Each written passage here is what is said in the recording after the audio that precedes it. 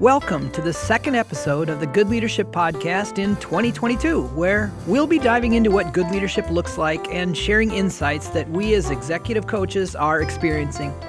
I'm Paul Botts, the CEO and founder of Good Leadership, and here's my co-host. I'm Kevin Sensnick, and I have the privilege to serve as the Chief Learning Officer with Good Leadership, and I also am President of Interaction Dynamics Group. We're the Mid-Atlantic partner for Good Leadership. So I'm excited to begin diving into this discussion with you today, Paul, around we is greater than me, and what it means to kind of shed that superhero cape.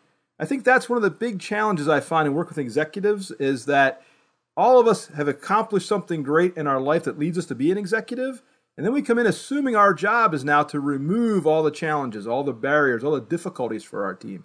It was interesting. I had an epiphany this week in working with a leadership team around the idea of innovation in their organization. And what we discovered is it's the chaos and the messiness in which the team thrives in the innovation. And when we take away that messiness and that difficulty, the team doesn't thrive. And so I think that's an interesting perspective on why we have to be careful of not leading with our superhero cape and allowing the team the space to grow and develop. Yeah, well, it's obvious that as we grow our careers, you have to kind of prove yourself. You got to do a good job, and that creates those superhero tendencies. But around here, we believe in this idea that nothing significant ever happens alone. And even this podcast, it takes a whole bunch of people to pull this off. And we also believe that good leadership is a plural concept. And we're going to dive a little deeper into that later and, catch up on some stories and things like that. Yeah, looking forward to that, Paul. But before we jump into all the stories and the elements of the topic today, how's your week going? I tell you, this morning didn't get started so well. I was doing a meeting with one of our clients, an infamous Zoom meeting right now, actually a Teams meeting, and we had participants from 3 different continents on this call, and we're having some construction done in our office. They're expanding the office footprint and things like that, and one of the construction guys did something that killed the internet for me right during the middle of the meeting, and so I couldn't see or hear. I luckily was able to text one of my colleagues, and she picked up for me. But, I got up really early in the morning and prepared for that, and I was all fired up for this thing, and I just went, dead in the water. So, yeah, I'm hoping this podcast goes better. Yeah, that can be frustrating. I know technology is a wonderful thing, but it can really create a lot of anxiety and challenges as we work with our clients, no doubt. I should also say here that it is many degrees below zero here in Minneapolis today. So we'll just add that to the equation. Yeah, well, in central Pennsylvania, it's only around 7, so it's not quite below zero, but it's pretty cold for us. So Kevin, how's your week going? Yeah, it's been a fantastic week. We've been onboarding some new clients this week, and it's been encouraged to see them embrace the idea of goodness and leadership, to think about the idea of setting big aspirations and challenging their team to step forward and step up, and recognizing the hard work it's going to take to do that. And so it's been interesting to see those light bulbs go off in people's minds as they make the connection between the work we do in aligning and building the team and the work we do with executing and getting great results. And so it's been a fun week to work through that. So thanks for asking. Yeah, you're welcome. So let's get back to this concept of we is greater than me. It was interesting this week, Paul, as I was talking with one of the individuals I'm coaching, and to hear his struggle with where he fits on his team. He's feeling a lot of pressure from his team to produce at a higher level, but he's feeling it in a way that's kind of, as he said it to me, people seem to be piling on me. And it was almost an inward look. I'm frustrated. I want them to stop that. And as we discussed that a little bit, I started to ask him to start thinking about it from the team's perspective rather than his own perspective. As he shifted that thinking, he started saying, oh, wait a minute, there are things I can begin to do to engage the team differently, to work well within the team, and to really become a better part of the team rather than trying to protect my own area, my own turf, my own challenges. I thought that was an interesting transition to see him go through, and this idea of moving from me to we. And I think that ties into our conversation today, Paul. So what are some of the things that we need to be thinking about, and how might we address or adapt into this idea of we is greater than me? Yeah. Well, first of all, we can start by talking about where did we really come up with this idea. So in 2015, with the support of Cargill and U.S. Bank, we did a really important study, and that was to do the research to prove how goodness pays in leadership. And so goodness is when people thrive together. in a culture of encouragement, accountability, and positive teamwork. And it's a really attractive concept. Yeah. Most people believe in goodness and that goodness pays, but through the advice of some advisors, they said, your ideas will be powerful if you actually have research. Right. So we did the research and we identified 5 goodness pays factors, which I'm sure we'll get into deeper at some time in another one of these podcasts. But the third one of the 5 goodness pays factors is a team-based culture where we is greater than me. Okay, interesting. And that's like the centerpiece of everything that we talk about. And the superhero mentality, where people feel like they have to prove themselves or they need to dig in and take charge and kind of swoop in and rescue people. Right. That's where you and I end up coaching a lot of people out of that superhero. And the metaphor we use is you got to take off your superhero cape, right? Right, yeah, exactly. Okay, so there's one story I can think of that really brings this to life. It starts with this bright, talented young leader who had her first big job. She got promoted above her peers. It's the kind of story we hear about all the time, and she started the job with a really big burst of adrenaline. And, she wanted to change the culture herself and, by leading by example. And she fell right into the superhero trap without even really realizing it. You're familiar with those kind of stories, aren't you? Oh, yeah. I think that's the natural reaction. I'm coming in. I've been dubbed the new leader, and I'm here to make all the change and all the difference in the world. What an exciting opportunity, right? Well, there's so many layers to this story. I'll try to get through them quickly. We're just going to call this woman Adriana. Okay. She grew up in this Midwestern town and got an Ivy League scholarship, went off to the East, got straight A's at one of the prestigious schools, and immediately got a big job in a big company. Yeah, and 14 years later, she got recruited back to her hometown to become the sales and marketing senior VP for a company that she'd interned in 14 years before. Nice. Super excited, got to live and work in the same city as her family, and not very long after that, just 5 months after that, the guy who recruited her, the president, he got sick. Ooh. And he had to leave the job. Oh, it's too bad. And turns out that he had been sick for a while, and you know how these things go. The executive search firm comes in, they interview everybody, and very quickly they figured out that all of her peers were eliminated from the possibility, and she got promoted to becoming their president. So just 5 months after she got there.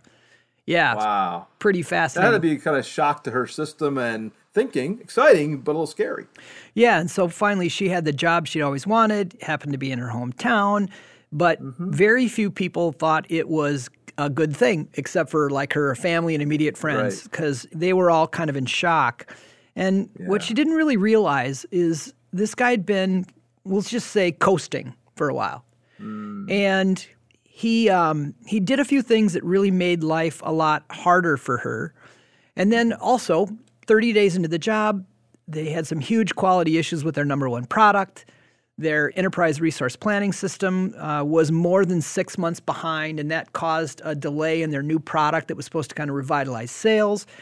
And, you know, she was sitting up one night kind of trying to get her arms around this whole situation, and she was reading the performance reviews. And turns out her predecessor gave everybody around the table an exceeds expectation performance review and maximum bonus, even though the company missed its top line and bottom line. Oh, my goodness.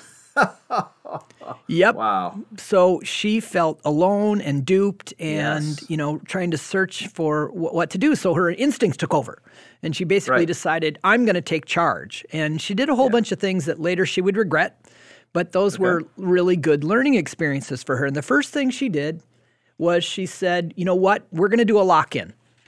So with less than a week's notice, she demanded that her team move to a hotel, stay overnight 2 nights, and, you know, kind of replan the whole business. They had to figure out what to do with this situation and how they were going to turn it around. And so, you know, later she would really regret the words lock in. I mean, I was going to say, I heard that and I went, oh, that kind of put me on edge right away. But, you know, the company that she was at out east, they used to do this all the time. Sure. Yeah. So she didn't think there was anything wrong with it. And not only that, but over the opening dinner, she decided to level with the team. Okay. give them the brutal facts, the way, Jim Sure. Collins talked about brutal facts, right? So she said, hey, I read everybody's performance review, and I know that you all got exceeds expectation review, and I know you all got maximum bonus payout, even though we missed our top line and bottom line. And she said, that's history. I can't do anything about it, but that's not going to happen on my watch. No one's going to get any bonuses unless we all hit our goals. You guys understand that? Wow. So I go from lock-in to you're probably not performing well and you're not going to get your bonus. That's a little scary. Well, yeah. And suffice it to say that she got their attention. And, Yeah. she's this woman with endless energy, and she just drilled them for 2 solid days, from breakfast until through dinner till 11 p.m. And they actually did a lot of really good work. They talked through the issues, they aligned things, and when they finished the second day, she was energized, but everybody else was absolutely exhausted, and they were in shock by her intensity. And most people were actually looking around the room wondering if she was going to actually be able to keep this up. Yeah. As I'm listening to this, it's interesting. You mentioned at the very beginning that she was an A student. And so what you just described in the lock-in and the brutal facts comment is something that A students tend to attract to very well and like to live by and are driven by. But it sounds like that didn't resonate as well with the team. And so it sounds like it created a little challenge for her here. Yeah, not only that, but she didn't even think that the retreat was disruptive in any way, shape, or form. So about 2 months later, she asked her CFO, how do you think things are going? And he said, actually, I don't think things are going very well at all. Everybody's really guarded around here. The mood is kind of low. And she said, yeah, but our business is doing so much better. And he's like, yeah, but do you really know your team at all? And so the CFO actually recommended that she use a tool that we have at Good Leadership called the Team Momentum Survey. He had used that technique in another company, and so he invited us in, and we assigned the team a coach, and the coach used the Team Momentum Survey. And when she saw the survey, she was really, really shocked. She learned 3 things. Trust was extremely low. That people did not feel appreciated in any way, shape, or form. And that commitment to the follow-through was absolutely terrible. And this is self-reported by the team members themselves. So, Paul, let me just take a moment and explain for our audience the Team Momentum Survey and the construct of that. So, the Team Momentum Survey really measures 2 key elements: the structural aspect of the team, how well we're connected around our plan, our clear roles and responsibilities, our outcomes, and our decision-making. And then the relational part, how well we care for one another, personally, professionally, and how we're working to win together. So I think that's important to connect into this story. Yeah, and we talked about that a little bit 2 weeks ago on the last podcast. We did. So what was fascinating about this situation is that she was kind of stunned in disbelief, but the CFO said, yeah, actually, I think that's what I see here. And that revealed her basic blind spot. She was clearly a hard-driving structural leader. And the leader that came before her was very relational. He was a person that had been there for 22 years. He knew everyone. He knew their kids and their families and everything. And, he was the kind of person that spent most of his energy trying to create harmony on the team. And then it's also clear now that as he was near the end, he did not want to create any tension. So he gave everybody an exceeds expectation evaluation and gave him the maximum bonus. And I think it's clear now that he knew that he was leaving, so he wouldn't have to clean this mess up. Yeah. And that felt probably very good for him, and it probably felt good for the team, right? Oh, we're leaving on a high. This is wonderful. So the good news is that Adriana felt validated because her instincts about the business were absolutely spot on, and things were actually starting to turn around. But it did reveal her blind spot. She'd moved back to her hometown, but she really hadn't revisited with any of her friends. And it never really occurred to her that she could develop supportive relationships, even friendships with these people who are direct reports of hers. And her coach helped her rehearse some sort of humble statements for how to invite her direct reports to go have a glass of wine or a cup of coffee and to learn what was going on in their lives outside of work. And then she could ask, well, how do you think it's going here? And that process of having these one-on-one conversations, the relational piece that we talked about, is what really started to pull the team together. And it seems so simple, but it was something that she wasn't thinking about at all, Kevin. Right. I find it to be very common. Two things that kind of resonating as you're sharing this story, Paul, and I know we'll get back to a little more detail here, but often I find in organizations that when leaders change, there's that shift from structural to relational. That one leader is very relational, the next leader coming in is very structural, and then back and forth, because I think the organization recognizes they need that healthy tension between those two elements. But it's amazing how it shifts the team so hard. So that was an interesting takeaway, that the previous leader was so relational, she was so structural. And I see that happen a lot in organizations. Yeah, so it's cultural whiplash at the executive team level. Exactly. Well, one of the people had some courage and said, you know what doesn't feel right? She said, in all of our team meetings, you and our CFO dominate conversations. You have 90% of the airtime. And you act as if you don't even really care what the rest of us are thinking.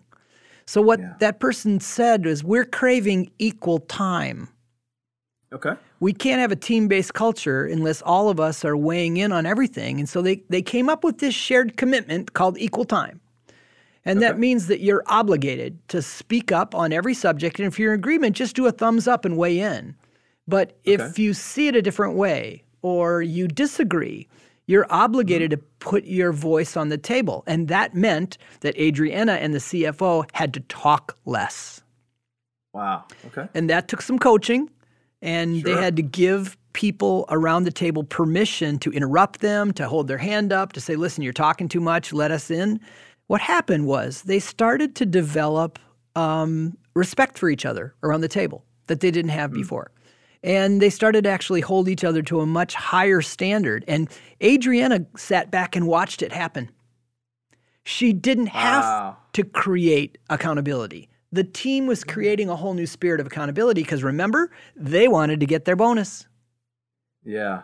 Okay. Yeah, so this is a perfect example of how as soon as Adriana took her superhero cape off and empowered and engaged her team, everything in her life got better, including her relationships. She had more time at home with her husband and daughters. She started to reconnect with her family. And I can tell you, she stayed in that job for 5 years. And she ended up, her life got a lot better, both personally and professionally. We'll just leave it at that. Good. Yeah, excellent. Good. As I'm hearing this story also, Paul, I'm reflecting on how relevant it is for today. In early 2022, I think all leaders are struggling with this issue of working with remote teams. Now, some of us as leaders have done that for many years, but other leaders have not done that. And I think that one of the things we have to challenge ourselves to think about as leaders is how do we build this sense of we in a virtual environment? So I love this story as in an intact team, an in-person team, but I think there's relevance to our thinking today about how do we do it in a virtual environment. Well, yeah, like my story from this morning. We were doing this, but my internet connection died, and that wasn't part of the plan, right? Exactly. So as leaders, the success habits we can take from this then are, on the structural side, align our goals together and keep ourselves accountable as a team to those goals. And on the relational side, value the team time and the team interaction above our own schedule and own action. I like those two. Yeah, and they seem simple. But one of the things we realized in doing the How Goodness Pays research is the success habits that make the biggest difference are not rocket science. They're common sense. But the way the world spins sometimes, it's just really hard to make common sense common practice. No doubt. Okay, so I think that leads us to the end of this episode. Thank you so much for listening in and investing in the time to improve your leadership. We hope you really enjoyed today's episode, and as always, we want to hear from you, whether it's thoughts about the episode or ideas you'd like to hear us address in a future session. You can reach out to us by sending us a note at info@goodleadership.com. That's info@goodleadership.com, and we look forward to seeing you next time. Well, and this podcast is proof that nothing significant ever happens alone. I really do enjoy doing this podcast with you, Kevin. I think you make me a better coach and a better leader the more we have these conversations. So let's remember that anyone can work longer and harder like a superhero. But what's the point in that? Goodness pays when people feel like they're thriving together. And the superhero takes the joy out of that. If someone's always swooping in and doing your job for you or not letting the team actually help each other thrive together, it's just not very satisfying, and it's not good business. And it's that thrive together idea that I know fuels you, Kevin, and me too in our pursuit of this idea that good leadership is a team sport. Yeah. So I hope everybody here ponders when they do wear their superhero capes and make sure they take that superhero cape off. And we hope this podcast helps you build the team of your dreams. Talk to you soon.